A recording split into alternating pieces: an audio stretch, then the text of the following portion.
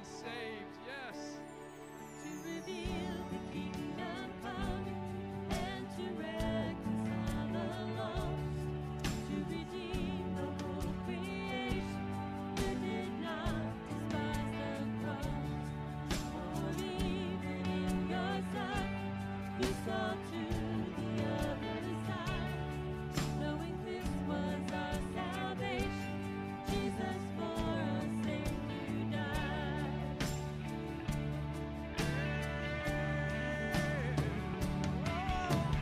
Praise the Father, praise the Son, praise the Spirit, three in one.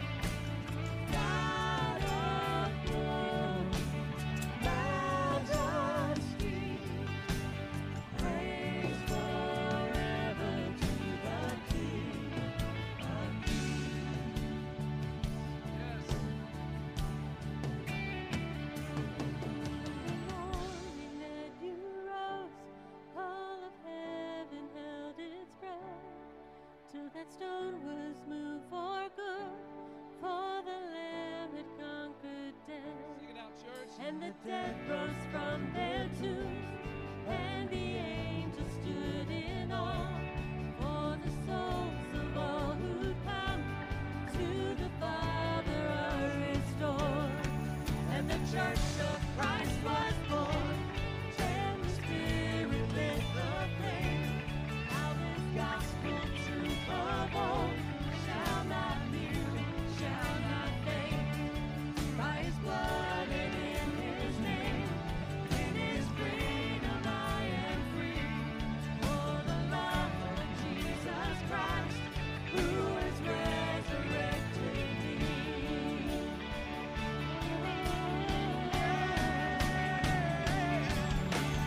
Praise the Father, praise the Son, praise the Spirit, three in one. God of glory, majesty, praise forever to the King of Kings. Praise forever to the King of Kings.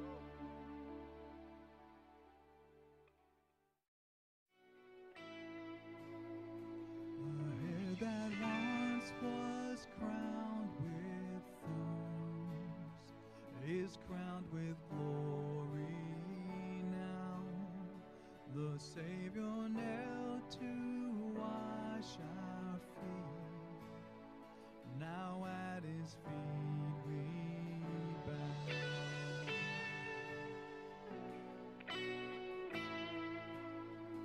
The one who wore our sin and shame, now robed in majesty, the radiance of perfect love now shines for all to see. Well, good morning, Southview. How are we? Welcome, welcome. Glad that you are with us, guys. If you are a guest with us today, my name is Brad. I'm the pastor here at Southview. It is so good to have you with us, worshiping the Lord. If you are a guest, before we jump in, again, we'll just take just a quick second to say welcome to you. Thank you so much for being with us today. If you are a guest, we would love to connect with you, and the best and easiest way we can do that is for you to grab your cell phone and simply text the word CONNECT to the number on the screen, 910-424-1298. Text CONNECT so we can get plugged in with you, know what's going on in your life, how we can minister to you in the best way possible. But for everyone that's here, we've got our big three announcements. We do it every week. Here are the big three things we want everyone to know, and if it hits you, be a part of, all right? Number one is this. Starting next Sunday, April 18th, we've got our next round of new members classes coming up, okay? This is our membership process. It's 3 weeks, meets here in the 9:30 hour. It'll be April 18th, April 25th, and May 2nd for 3 weeks. Going through the process doesn't make you a member. It doesn't obligate you to membership, but it is the process, and we encourage you to go through that so you can find out what membership means for us, why we think it's a big deal, and we do think it's a big deal. We think it's extremely important. It's like marriage, right? It's the difference between living with someone and getting married, right? A lot of you are just kind of shacking up with us, okay? And so we want you to get married, all right? We want to get married. The church is not a chick to date. She is a bride to love and be committed to. So, we want you to connect in covenant membership. Text the word member to the number 910-424-1298. And that'll get you set up for the membership class. Again, it starts next Sunday. April 24th, Saturday, April 24th, guys, we're going on a road trip for barbecue, which is the best kind of road trip. We're heading up to Parker's Barbecue in Wilson, Saturday, April 24th. We're just going to go eat, hang out, and come right back, all right? But if you want to be a part of that, guys, let us know. Text BBQ to our number, 910-424-1298, so we can know how many are coming and know what transportation to help provide for everyone. But if you want to be a part of that, sign up so we can have a good plan of what that looks like. And then last big announcement for everyone, Sunday, April 25th, that's not next Sunday, but the Sunday after, directly after the 11 o'clock service, we're going to have a family meeting. We do 3 or 4 of these a year. They're a chance for you to come together and 2 things. One, hear the great stories of what God's doing. One of the great things about doing what I do is I get to hear a lot of the stories that many people maybe don't. I get to hear the amazing things that God's doing in ministries here and lives here. And so we get together for a family meeting to, 1, let you know the awesome things that God's doing, and then 2, to let you know what we believe God is leading us to in the future. And so we want you to be a part of that. That's April 25th. We're going to provide lunch for you. We're going to give you a chance to hang out and fellowship together, and then we're going to spend some time, again, hearing the cool things of what God's done and setting a little bit of a path moving forward. But we need to know how many to provide lunch for, okay? So if you can text family to 910-424-1298, text family, and then let us know how many in your group's coming so we can know how many to prepare for. We would wonderfully appreciate that so we can prepare and make sure we have plenty of food and we don't have to ask Jesus to do the whole multiplying thing again, all right? So if you could do that, we would love to have you come and be a part of us. I want to read some scripture to you that sets out a little bit of what we're wanting to do today. We're going to be in Acts chapter 6. And in Acts chapter 6, we're going to see some conflict rise up in the church. And we're going to see how the church handled that. And we'll talk through all of that. But the one thing that I want you to get for us right now is what happened at the end.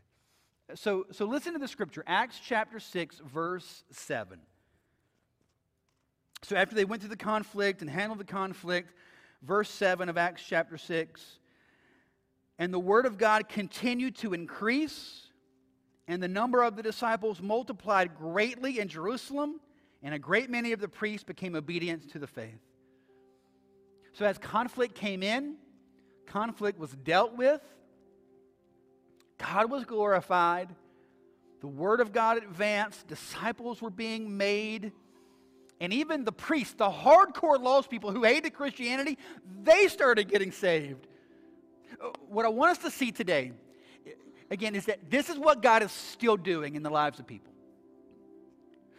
Today, what we want, before we jump into worship, is I want you to catch the vision of what God is seeking to do. What we've said over and over and over as we go through Acts is the kingdom of God cannot be stopped.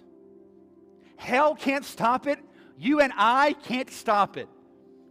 It started like a small little seed, and it grows and grows and grows and grows and grows, and nothing will thwart God and His mission. So that means this. We get to live in hope. That means there's no marriage that's a far gone situation. There's no thing that you're walking through right now that is too far gone and too difficult. There's no person that's too far gone to be saved. There is nothing. God was even saving the priests who hated and wanted to kill the Christians. God was saving them. So I want to ask you just to bow your heads for me this morning. Catch this vision. This is what God is doing. God is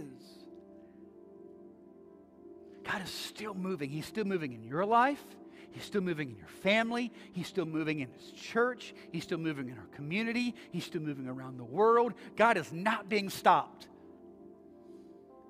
A problem that this church in Acts chapter 6 was faced with did not stop them. Did not stop the mission of God. It kept moving. It kept going. It kept growing. God kept being glorified. Disciples kept getting made. The same is true for us here today. If there's a sin that you're struggling to walk in freedom from, you are not a lost cause. If there is a relationship that you're struggling to get back on tracks, it is not a lost cause. If there's someone you're praying for that they would come to faith in Jesus and they are not interested and they are hard-hearted and they think the whole thing is stupid and they're just wanting you to be quiet, they are not a lost cause.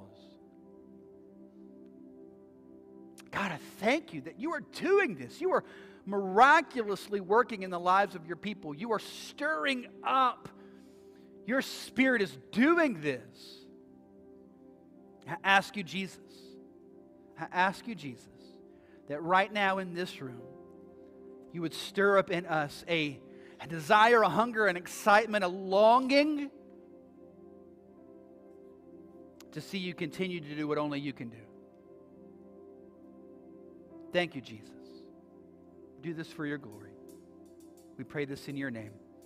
Amen. Good morning, church. Stand with us. Here's my challenge to you today. Let's sing like it's Easter Sunday, because it is, right? Because death has been vanquished, Satan has been conquered, and Jesus Christ has made it possible for us to look to God and say, Father, Abba. We have a reason to sing and celebrate, and it has nothing to do with the song.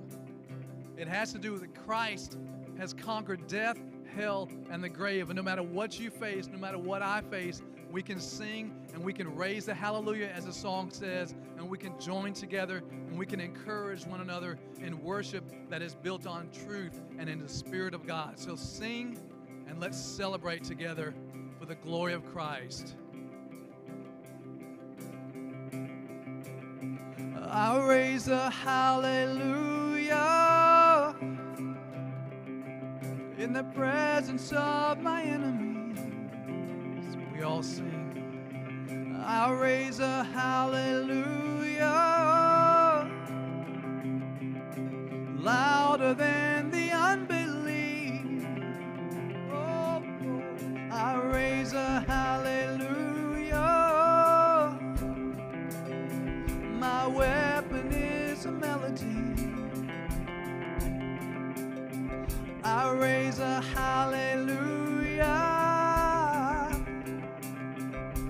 Heaven comes to fight for me. I'm gonna sing in the middle of the storm. Louder and louder, you're gonna hear my praises roar. Up from the ashes, hope will arise. Death is defeated. Come on. The King is alive. Oh. Woo. I'll raise a hallelujah with everything inside of me. I'll raise a hallelujah. I will watch the darkness flee. Yeah. I'll raise a hallelujah in the middle of the mystery. I'll raise a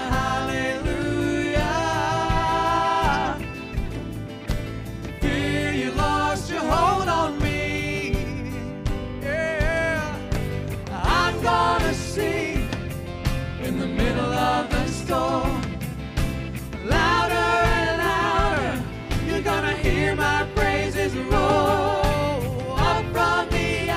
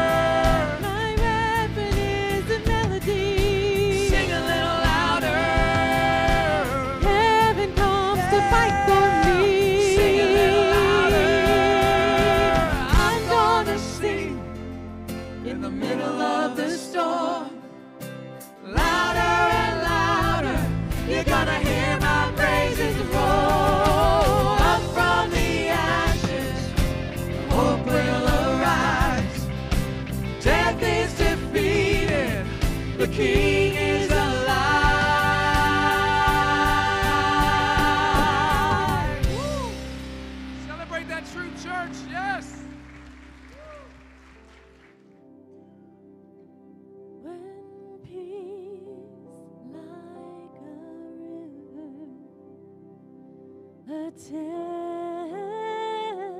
my way. When sorrows like sea billows roll,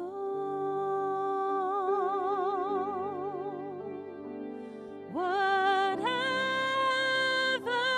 my lot, thou hast told me to say, it is well, it is well with my soul.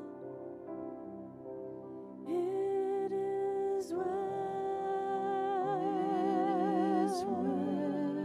with my soul. It is well, it is well with my soul.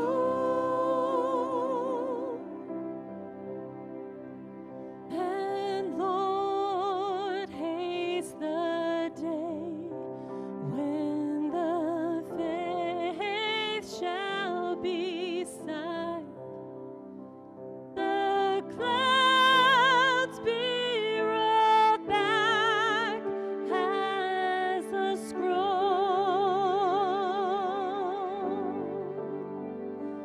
the trump shall resound, and the Lord shall descend.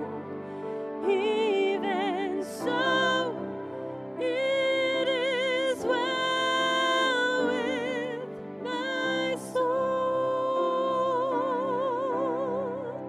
It is well with my soul.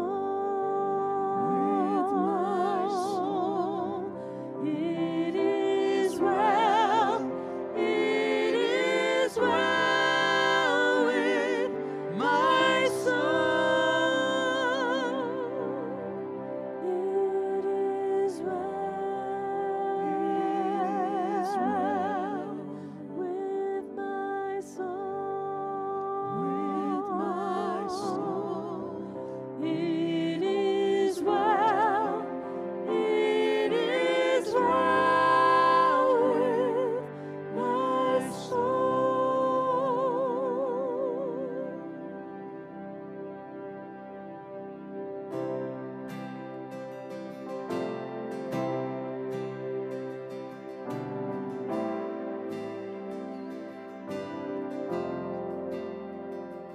Lord, I come, I confess, bowing here, I find my rest, and without you, I fall apart.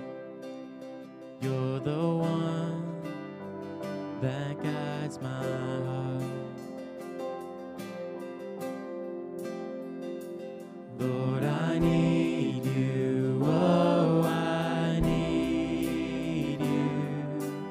Every hour I need you. My one defense, my righteousness. Oh God, how I need you. Where sin runs deep, your grace is more. Where grace is found is where you are. And where you are, Lord, I am free. Holiness is Christ in me. Lord, I need you. Oh, I need you. Every hour I need you. My one defense, my righteousness. Oh God, how I need you. my song to rise to you. When temptation comes my way, and when I cannot stand, I'll fall on you. Jesus, you're my hope and stay. Lord, I need you. Oh, I need you. Every hour I need you. My one defense, my righteousness. Oh God, how I need you. You're my one defense, my righteousness. Oh God, how I need you. My one defense, my righteousness. Oh God, how I need you. Amen. You may be seated, church. Let's give him praise. And as we're singing about our desperate need for God, I want to continue in that thought as we spend a little more time praying together.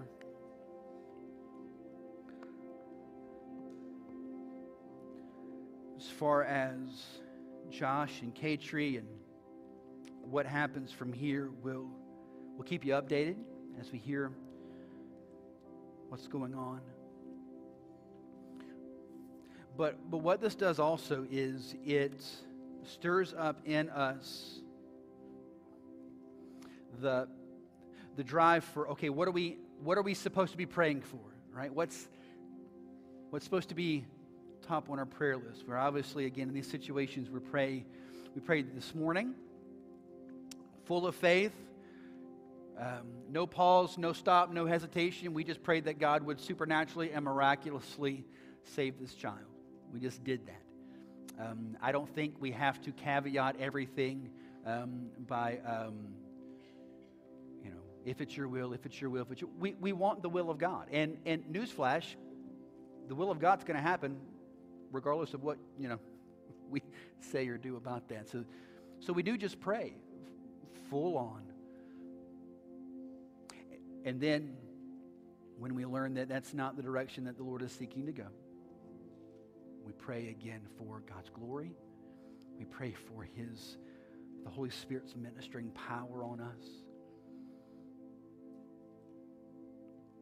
And then also what comes to my mind as well is the focus of our prayers on the salvation of men and women. Because again, if this morning does anything, it shows us again that life is very fragile. And so we take some time here this morning, and I want us to do that here right now, praying specifically for salvation. During this season, this month of April here on the tail end of Easter, we take time to raise money for the Annie Armstrong Easter offering for the North American Mission Board with the Southern Baptist Convention. This seeks to share the gospel and plant churches across the country, and it's a chance for you to give financially to see that happen. So we encourage you to be full of faith for that and give generously.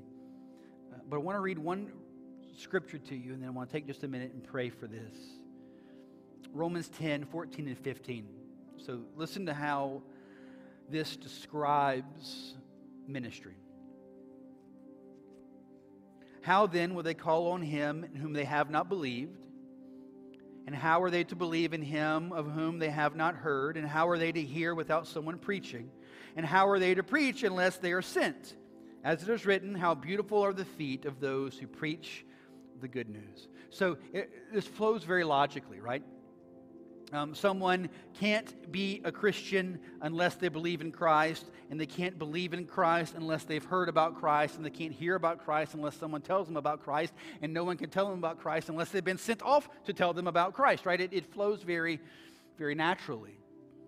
And this is where you come in. There are people all over this country who are in desperate need of Jesus Christ. And this offering is an opportunity for you to be a part of sending them.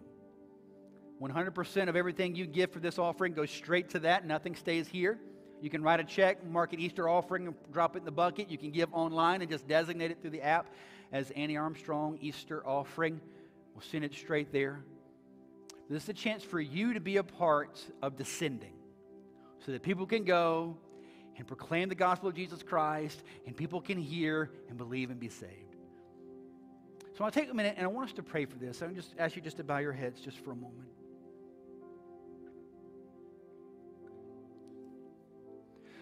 The reason this matters, and the reason we're pushing this for several weeks, the reason we care, the reason we are unashamedly asking you to generously, graciously, sacrificially give to this, is because a bedrock principle for our church, a plumb line, right, a north guiding star for us, is the fact that we firmly believe the only hope this nation or anyone in this nation has is the gospel of Jesus Christ.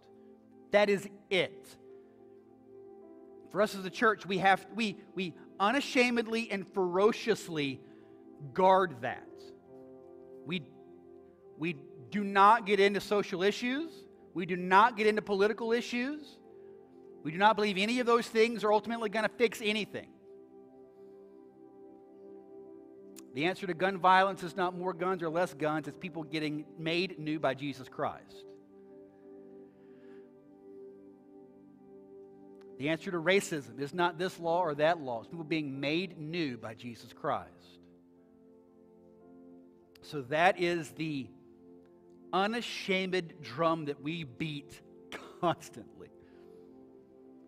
And that's what this does. This offering raises financial support so that we can send people off to do that. Beat that one drum.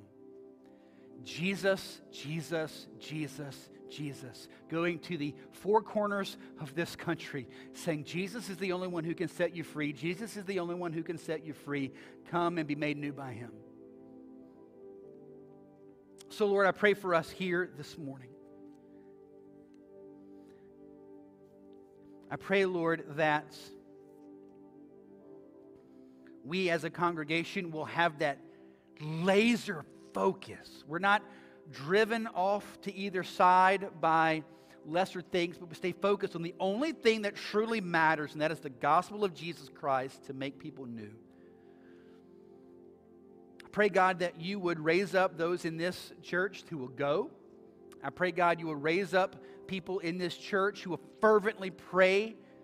Raise up people in this church who are going to sacrificially, audaciously, generously give to see this happen.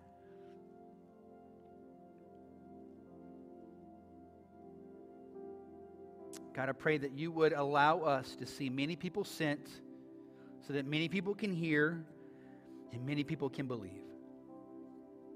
We ask, Lord God, that you would do this for your glory. We pray this in Jesus' name. Amen. All right. If you got a Bible, let's find Acts 6 together, okay? Acts chapter 6, we're continuing our study in the book of Acts. And we're doing two things as we go through Acts, all right? Number one, what we're doing is we're seeing what happened to them, right? The book of Acts is ultimately a history book. We're seeing what happened to them then, what situations they went through, how they handled it. But then the second thing that we're seeing is what that means for us. The Bible is not just a book about things that happened back then. The Bible is a book that is alive and active. It's speaking to us today. God is speaking to us, calling us to faith in Him and us to walk in Him and us to be empowered by the Holy Spirit to live out this life today just like they did then. So we're seeing that in the book of Acts, what happened to them and what that means for us. So in every sermon through Acts, that's what we're going to be doing. Two sides of this coin. What happened to them, what that means for us. Every week, that's what we're going to do. What happened to them, what that means for us. So today what we're going to see is this. As we've been studying the book of Acts, we're seeing this first church. Up to this point, they seem pretty awesome. Right? They are amazing. thousands and thousands and thousands and thousands of people are getting saved. They're walking in miraculous power. They are exhibiting boldness beyond our wildest understanding in the face of intense persecution. This church seems perfect. And if we're not careful, we'll read it and just go, why can't churches be like that today? That church was perfect. Why can't churches here be perfect? I don't know if you know this yet or not. Churches aren't perfect. If you've been doing church for longer than, 30 seconds, you've experienced church issues, struggles, drama. It's a little more intense in some churches than others. By God's grace, the Lord has allowed us to walk in an enormous amount of unity here. We praise the Lord for that. But we are not a perfect church. Let me go ahead and tell you now, if you're visiting with us, I tell everyone this. Every church has a 3-month window of perfection. For 3 months, you're going to sit here and go, this church, they're not anything like my last church. This church is perfect. And then about month 3, you're going to go, wait a second. These people are sinners. Right? And I'll go ahead and save you the hassle. We are sinners, all right? Churches are not perfect. Churches fail. Churches make mistakes. It doesn't go perfect all the time. But the question is, how do we handle that? How do we address that? What's the response, right? That's what we see happening in Acts chapter 6 with this church. So let's jump in and see what's going on, all right? Let's pick it up in verse 1. Now, in these days when the disciples were increasing in number, so things are going great. They're increasing in number, right? They're growing, they're growing, they're growing, they're growing. They're walking around going, wow, this is amazing. So they're increasing in number. And then what happens? Give me the word.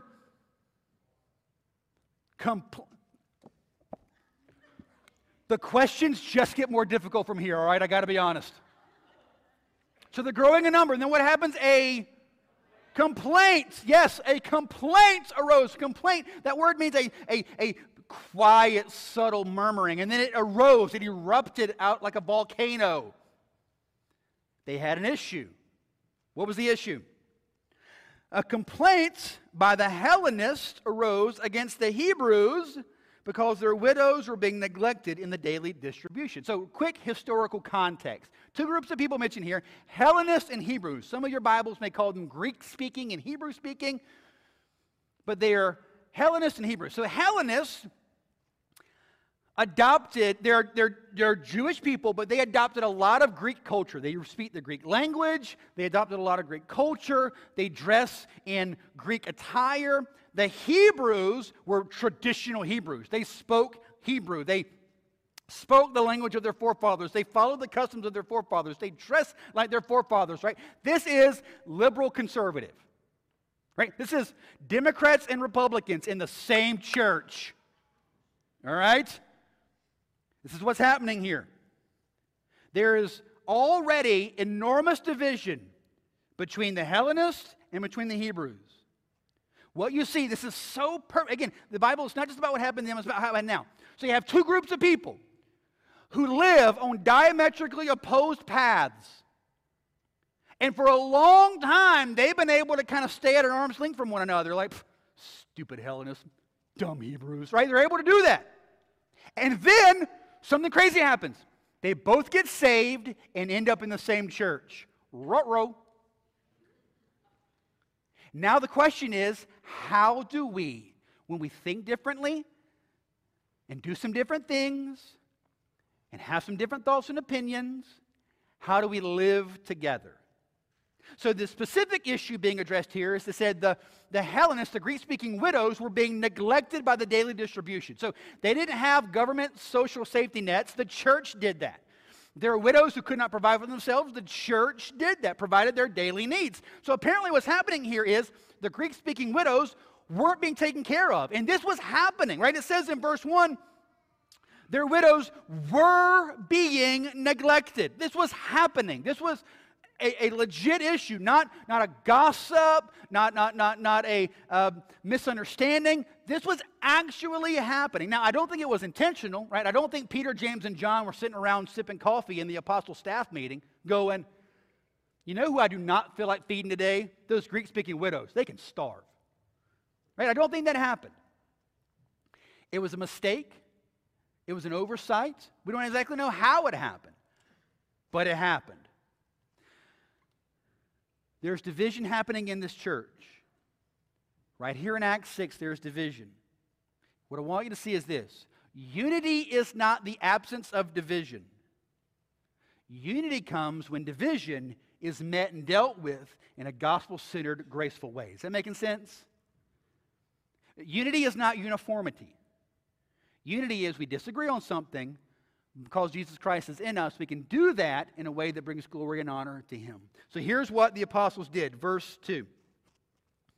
And the 12 summoned the full number of the disciples, which was like 20,000 people. So that is a family meeting, right?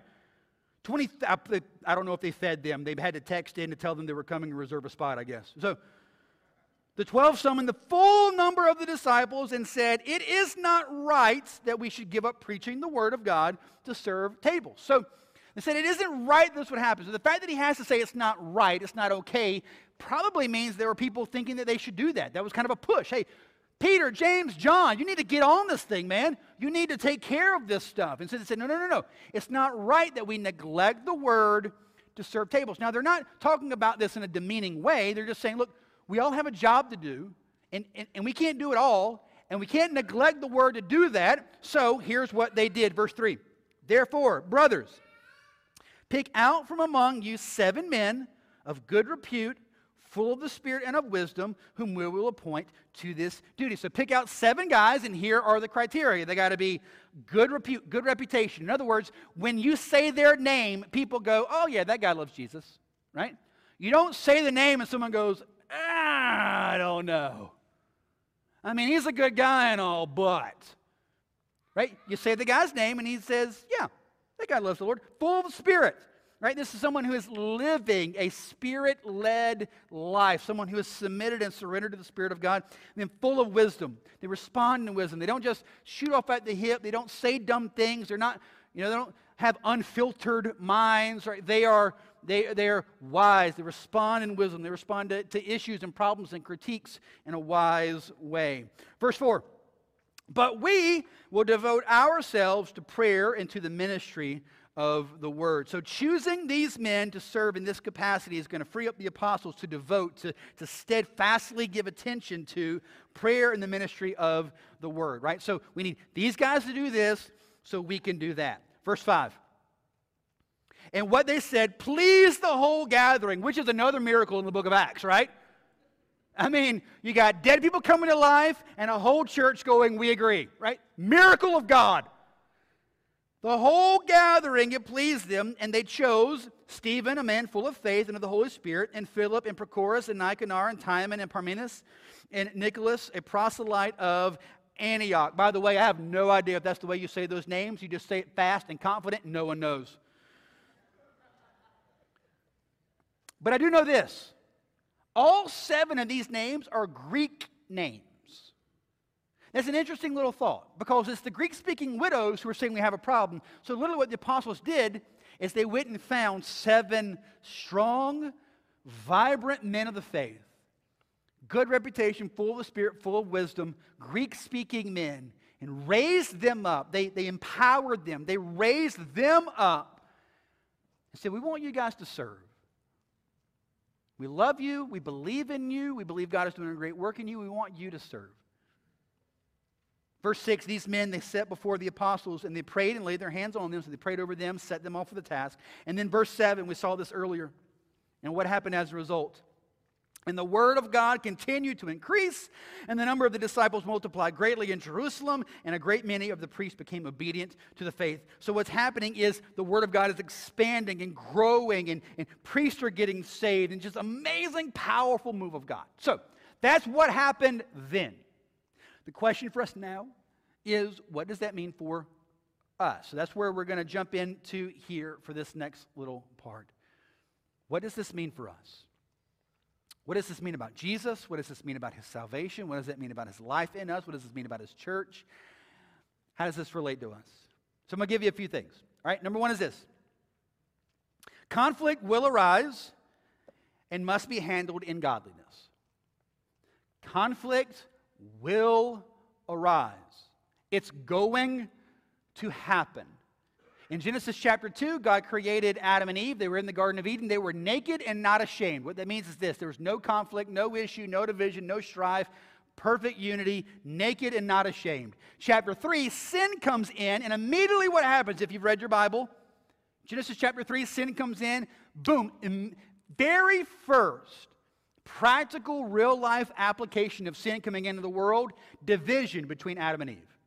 Immediate conflict.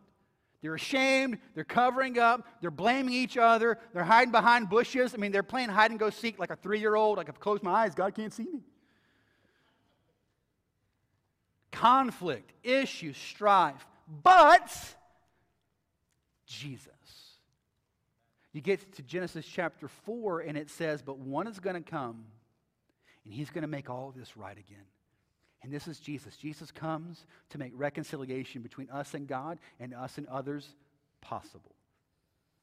So, as conflict does still arise, what do we do? How do we handle that? How do we address this head on in a godly, glorifying, Christ-honoring way?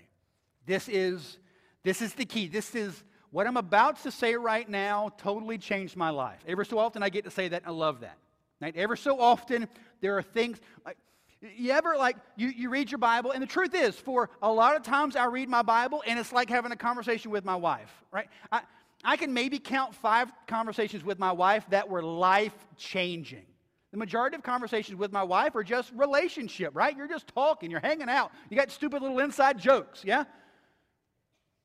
A lot of my time with the Lord is kind of like that, right? I'm just talking to God, He's talking to me, like nothing like completely world-shifting, mindset-changing.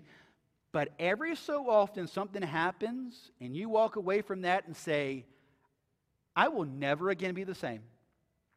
This is one of those. Here it is. How does conflict get settled and handled with one another, privately, individually, and as a church? It comes with you being truly, completely, 100% secure in your identity in Christ. Listen to this. If you're secure in Christ, failure does not have to define you. And if you're truly secure in Christ, criticism doesn't have to crush you.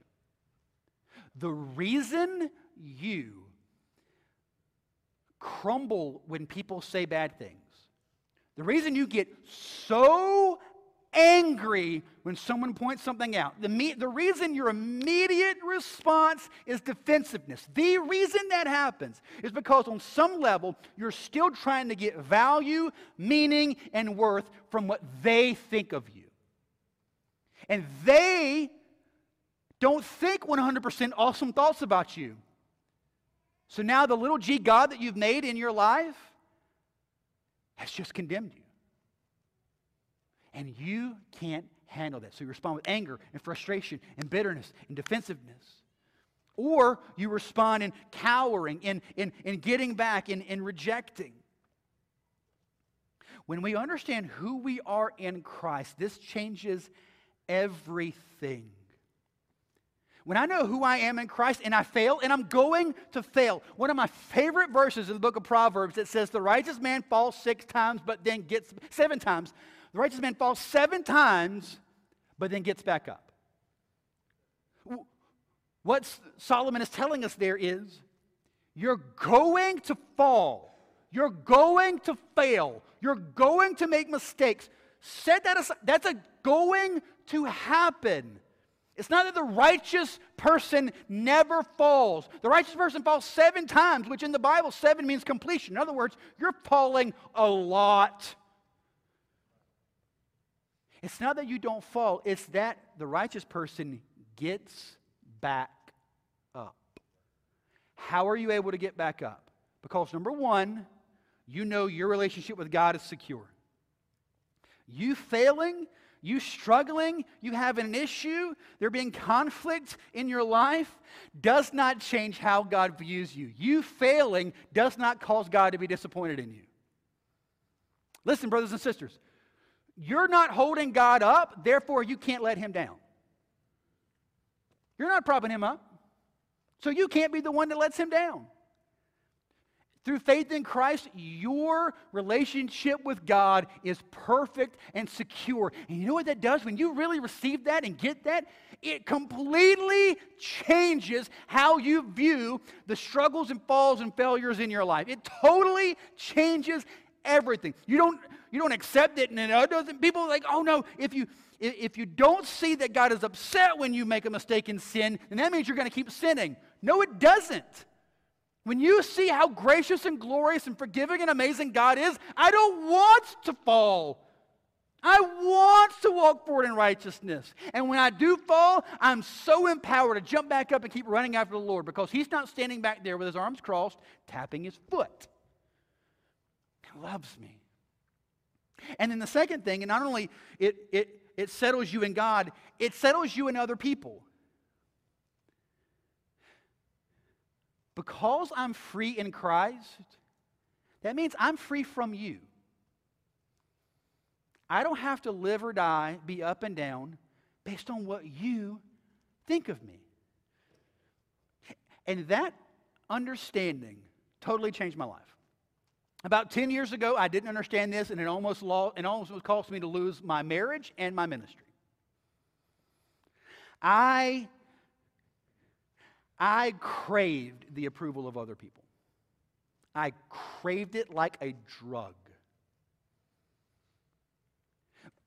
But if you've ever walked through any kind of addiction, eventually the highs just aren't high enough and the lows just keep dropping. It's not that you do this, it's that you're doing this. And that's the path that was sending me. I was a miserable human being. I would go into my office on Monday mornings, no lie to you. When you're really afraid of people and you're getting your value and worth from them, because what happens when you're trying to get your value and worth from other people, you're afraid of them and what they think of you, right? And you become like delusional paranoid. You're seeing things that aren't there. I would walk into my office on Monday morning, no lie to you. I would see my little light blinking on my phone that I have a message, and I would go all day and not answer it out of fear that it was somebody saying a bad thing to me. How crazy is that? I would hate answering email. I didn't want to click it open. What if someone's saying something? They didn't, but it didn't matter. I so craved the approval, I ran from even the possibility of being critiqued. Which is why, by the way, many of you struggle in relationships. You desperately crave the approval of others, and you're afraid you're not going to get it, so it's easier for you just to never engage. You call it being an introvert. Really, you're just afraid of being rejected because you get your approval from them and not Christ. It caused struggles in my marriage. Marie would say the most gracious, kind thing to me, and I would immediately respond in defensiveness. I'd get in the car on Sundays, right after church, and I'd get in the car, and like we're driving, and I'm waiting, like a junkie waiting for a hit, for her to look at me and tell me, you did such a great job. And I'm driving down the road, right? I mean, she's not saying anything, so I'm like dropping hints. So, what'd you think? Band did great. Yep, they're awesome. Anything else? Got a chance to talk and pray for a couple people? Great for them. That's so nice. Anything else? Anything at all. Right? I so craved it. But when God set me free, and I didn't need the approval of others anymore, when I understood how fully, completely accepted and loved I am in Christ, it set me free from people. So you know what I get to do now? I get to love people who don't like me. And there are people who don't like me. There are people who don't like you. Like that happens. Some of it's well-deserved, I'm not going to lie. Some of it's not. I walk around the halls and there are people who don't talk to me and I go, I don't get that. What is up with that? But you know what? Because I'm free in Christ, you know what I get to do? Love them. Because I'm loved by Christ, I can love people who don't love me back. Because I don't need them to get love. I don't need to get love from them. I get all my love from God. The reason you struggle so much with people who have issues with you is because you still try to get approval and love and acceptance from them Man, you get that stuff filled up just in Christ, you don't need them to give you that anymore. So you're able to minister now. That's exactly what happened here. So the apostles, they're met with this issue, and they don't respond in defensive. Can you imagine Peter? He could have easily, the story could have gone totally different, right? Peter could have stood up and just said, "Excuse me? Do you know who I am? When I preach, thousands of people come to faith in Jesus. I've got the skin and the flesh, the meat ripped off my back because of Jesus.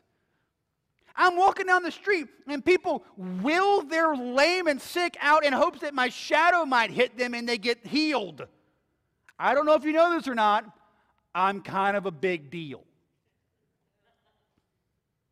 He doesn't do any of that. He doesn't respond in defensiveness. He doesn't respond in anger. He doesn't shoot back. He doesn't like, "Oh, so you got problems with me? Well, I'm glad you brought this up because I've made a PowerPoint presentation. I've got a few things I'd like to discuss with you." He doesn't do any of that. He just humbly receives and is able to walk in grace. Why? Because Peter's a changed man and he knows he's accepted in Jesus Christ. He knows he's fully accepted and loved in Christ, and he doesn't need the approval of his people. So now he's free to actually just love them and serve them. Conflict's going to come up. We got to handle it in a godly way. The only way you're going to be able to do that is if we are individually and collectively as a church secure in who we are in Christ. Second is this. Prayer and the preaching of the word are of primary importance. I told the first service I didn't realize there were so many P's in that until I just read it out loud. Prayer and preaching are of first primary importance. Verse 2, Peter says it is not right that we should give up preaching. Verse 4, they say we will devote ourselves to prayer and preaching. They're saying, look, we've got to have this be a focus. And from the very beginning, there's been a pull on the church to focus on other things, focus on other things, focus on other things. And the same is true for us today. Again, there's a strong pull for us to be a part of social justice issues, strong pull for us to be a part of political issues, strong pull for us to stand up against this person and against that thing. And again, what we've chosen as leadership here at Southview Baptist Church is to say we focus only on Christ and His gospel. Not that those things shouldn't be discussed. They maybe should be. Not that you can't involve yourself in those things. Maybe you should. But for us as a church, God's given us one mission. And that is to proclaim the gospel of Jesus Christ. And we know the only hope anyone has is if we proclaim a prayer-saturated gospel proclamation. So that's all we do. That's all we do. We've got one thing. We are a total one-trick pony. We are about Jesus and making disciples of Jesus. That's it. We can't be pulled aside one way or the other. And I just got the feeling, again, it's always been true, but I think social media isn't helping with this. 24-hour news cycles aren't helping with this. I think in the years to come, the tension on the church is going to become stronger and stronger and stronger for us to pull. And if you pay attention to national church stuff, there are some that are starting to feel that pull and move in certain directions. We're going to say here, we're not going to do that. We just focus on Christ. Third, service to the body must not be overlooked.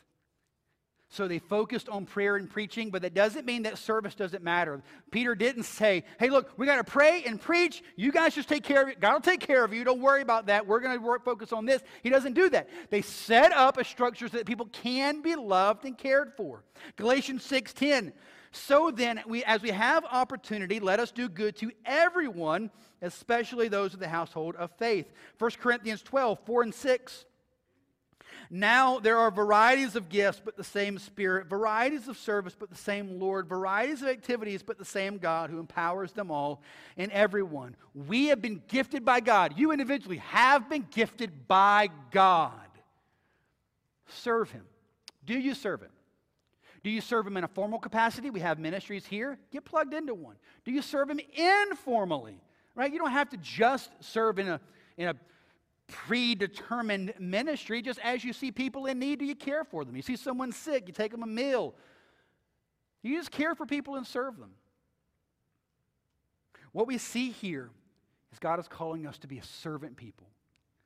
For us as a church, that's what we're called to do. To serve, to bless, to care for those around us, to care for the body that God has given us here. The reason that we don't serve is because we have not fully seen God's great service of us. So I want to encourage you. Set your heart on how Christ has served you. And let that empower you to then turn around and serve others. Fourth, the results of all of this, faithful proclamation and loving service, is gospel expansion. Right? They're growing. People are getting saved and discipled, and things are just blowing up. The early church was experiencing amazing fruit.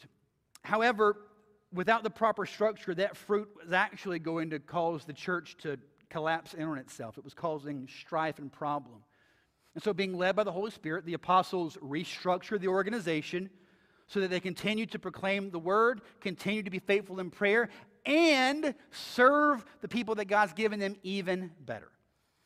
This is, quite honestly, where we are as a church. This is where it fits very nicely with us as a congregation. Pre-COVID, we averaged around 700 to 750 men, women, and children every Sunday. We're a church of, we have a little over 1,000 people that called Southview their home. Not everybody showed up every week, right? So we kind of cycled through a little bit. So we had well over 1,000 people that called Southview Baptist Church their home. And we averaged around 750 people every week that would be here on a Sunday. And even during COVID, we've continued to be blessed and to grow. In fact, if you started attending here in the last year since COVID hit, just slip your hand up real quick. Boom, all over the place.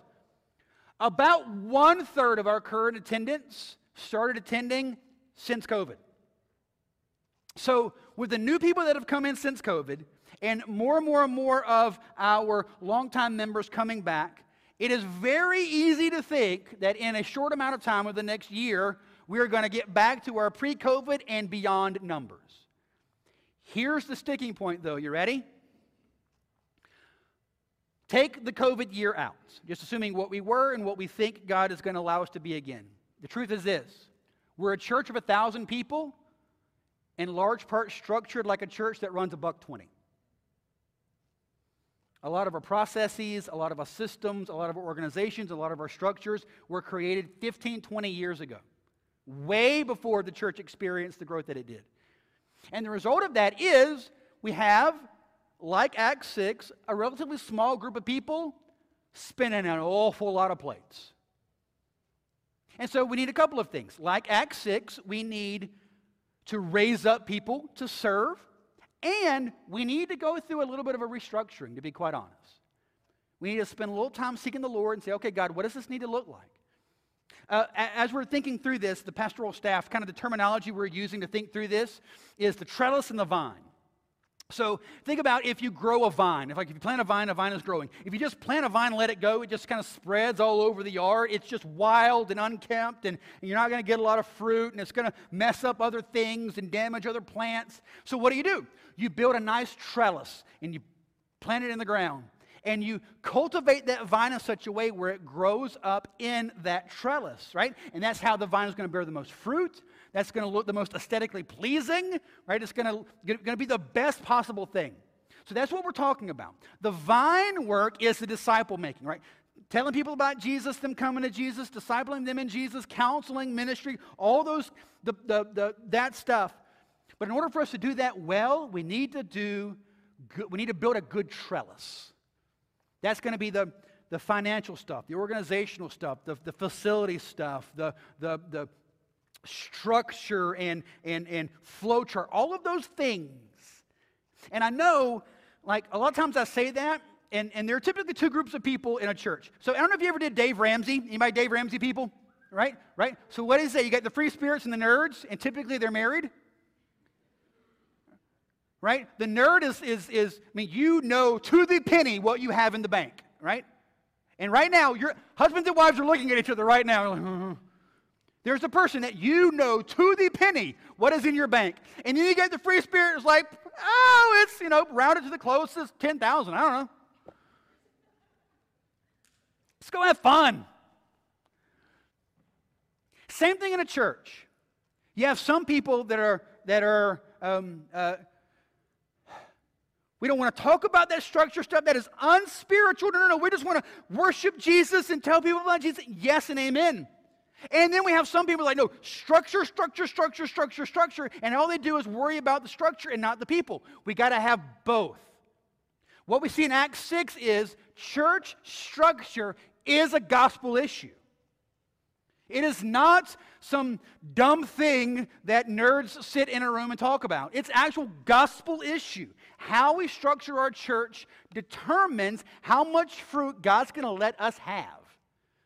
That's a big deal. So for us, over the next several months to come, we're going to talk about it a little bit on the April 25th family meeting, be a part of that. We're going to chat a little bit about what we think the structure might look like moving forward and how we can be praying about what God would have us be structure-wise, because we want to see. Another way that I kind of describe it is God's going to rain down his blessings, and we want to build the best bucket we can to catch as much of it as possible. Does that make sense? So how do we build the best bucket we can to catch everything that God's going to pour down? It's exactly what they were doing in Acts 6, building a better bucket so that they can catch more people and minister to them and love them and care for them well. And this brings us kind of to the final thought, and I want to ask our band to come up. So our last thought is, Jesus is the ultimate servant who saves sinners. All of this is about Jesus. Jesus Christ saving people and making them new. And Jesus Christ was the ultimate servant. This Acts chapter 6 is about conflict, humility, grace, love, prayer, gospel proclamation, and advancement of the kingdom. And that's exactly what we want to see happen here. We want to see the kingdom of God advanced, the Spirit of God pour out on us. And this happens because Jesus Christ is the great servant. I want to read Philippians chapter 2 to us. Philippians 2, 5 through 8. It says, "Have this mind among yourselves, which is yours in Christ Jesus, who though he was in the form of God, did not count equality with God a thing to be grasped, but emptied himself by taking the form of a servant, being born in the likeness of men, and being found in human form, he humbled himself by becoming obedient to the point of death, even death on a cross." Let's do this. Let's do a little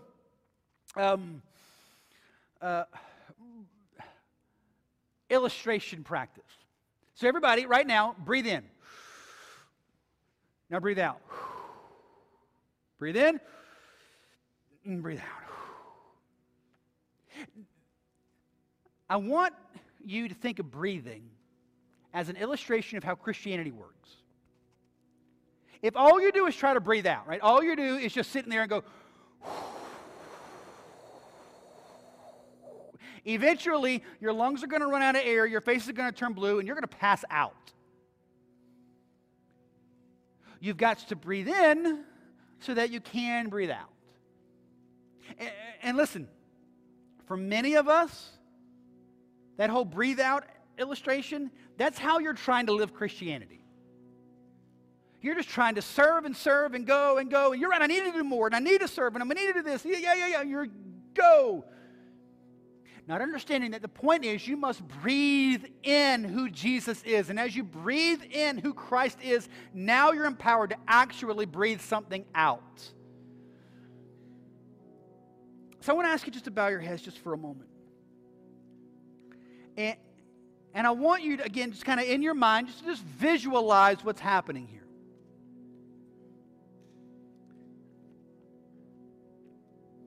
As you breathe in the humble, gracious service of Christ, you will then be empowered to breathe out humble, gracious service in the power of Christ. As you breathe in the humble, gracious service of Christ, you're able to breathe out the humility of Christ when you're met with criticism and conflict. As you breathe in the humble, gracious service of Christ, you'll breathe out a focus on prayer and the Word, because you know the gospel proclaimed and the power of prayer is the only hope anyone has of being at peace with God. And as you breathe in the humble, gracious service of Christ, you're going to breathe out a passion for serving other believers, because the love of God flows out of you to them. The point today isn't that you hear this and go, you're right, we need to serve, and we need to do this, we should change that, and let's get on that, and let's get in a room and whiteboard that thing out. No, the point of today is this. You take some time, you breathe in, you soak in, you marinate in the gracious sacrifice of Jesus Christ on your behalf. How He served you and sacrificed for you and laid His life down for you, and you soak in, you breathe in that. And then allow that to empower you to live out that life in His strength.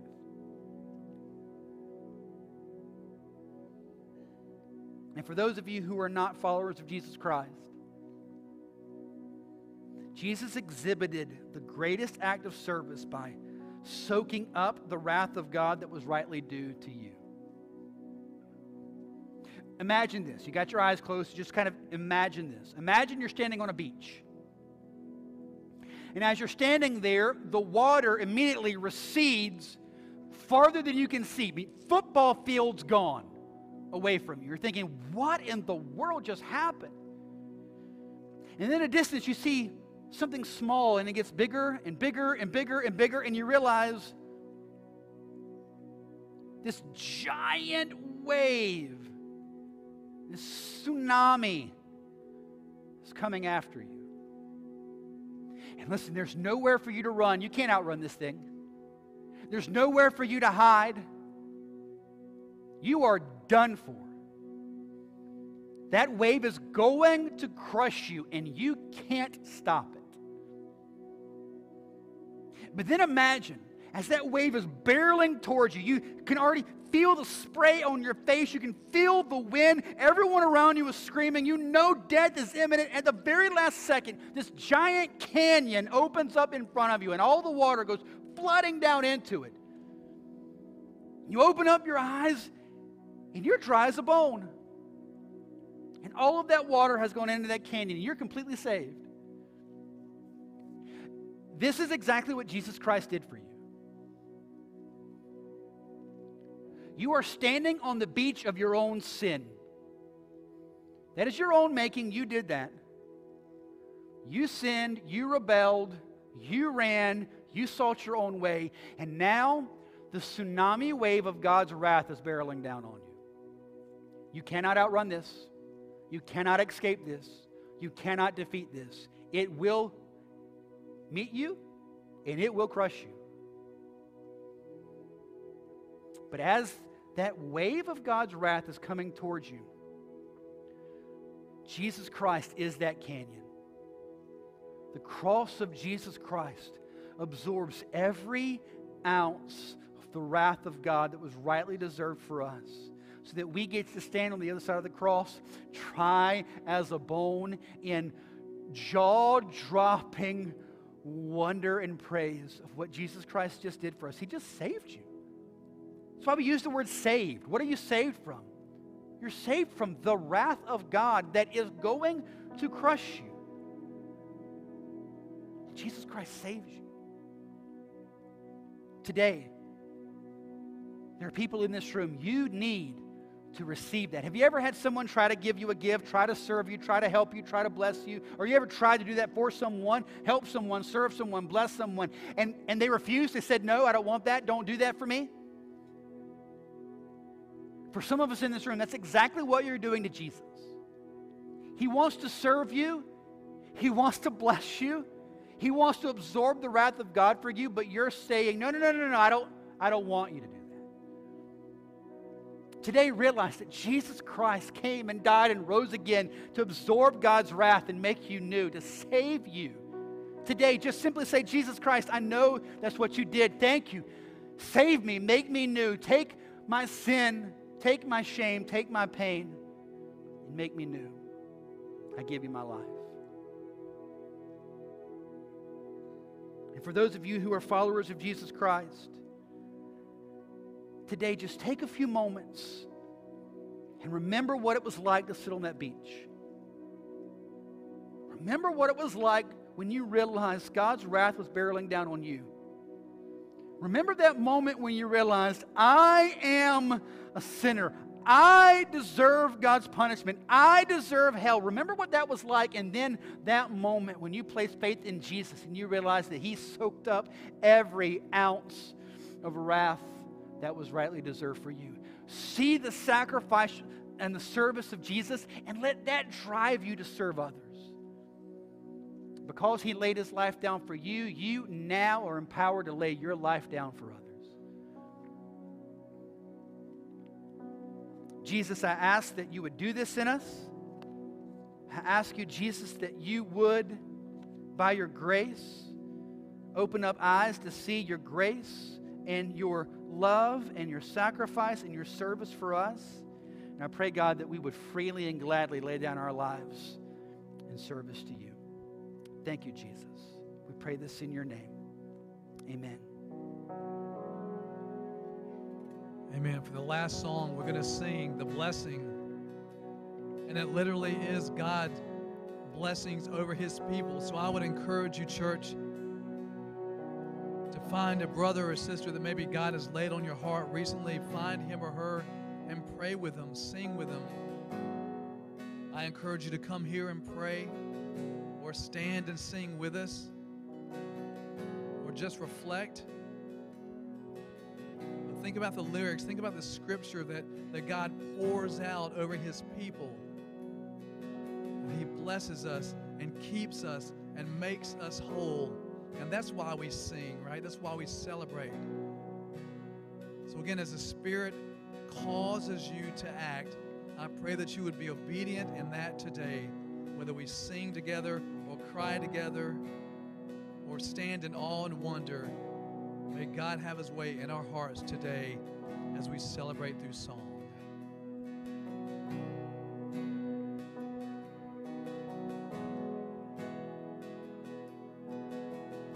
The Lord bless you and keep you. Make His face shine upon you. Be gracious to you.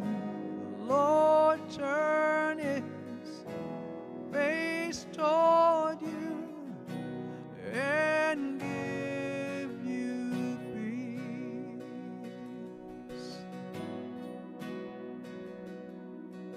Amen.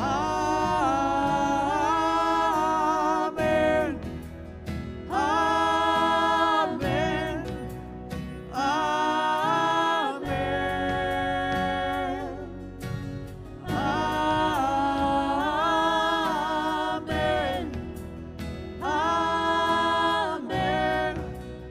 Amen. Amen. Amen. Lord bless you and keep you. Make His face shine upon you. Be gracious to you. The Lord turn His face toward you and give you peace.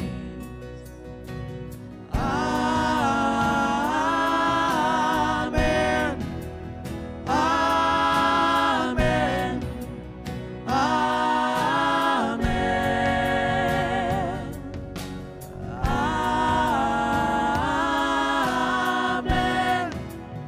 Amen. Amen.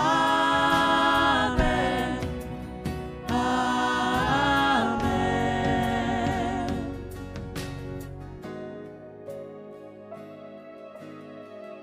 Lord, have your way in your people's hearts today. Cause us to worship you. Cause us to sing and celebrate. Be upon you and 1,000 generations, and your family, and your children, and their children, and their children. May His favor be upon you and 1,000 generations, and your family, and your children, and the children, may His presence go before you and behind you and beside you, all around you and within you. He is with you, He is with you in the morning, in the evening, and you're coming and you're going, and you're weeping and rejoicing. He is for you, He is for you, He is for you, He is for you, He is for you, He is for you, He is for you, He is for you.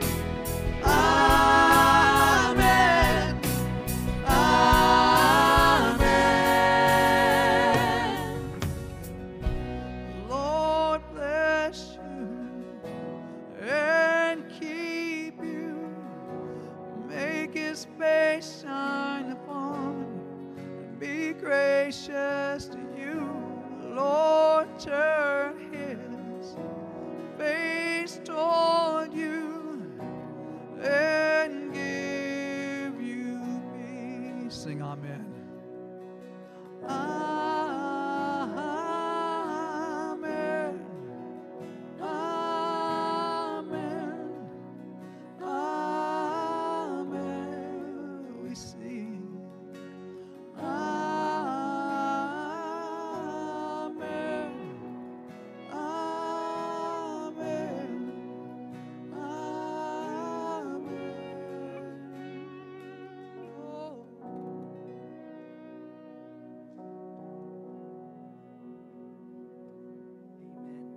Amen.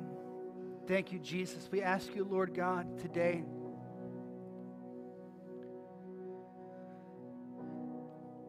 God, that your people, we would again just see your sacrifice, your love, your grace.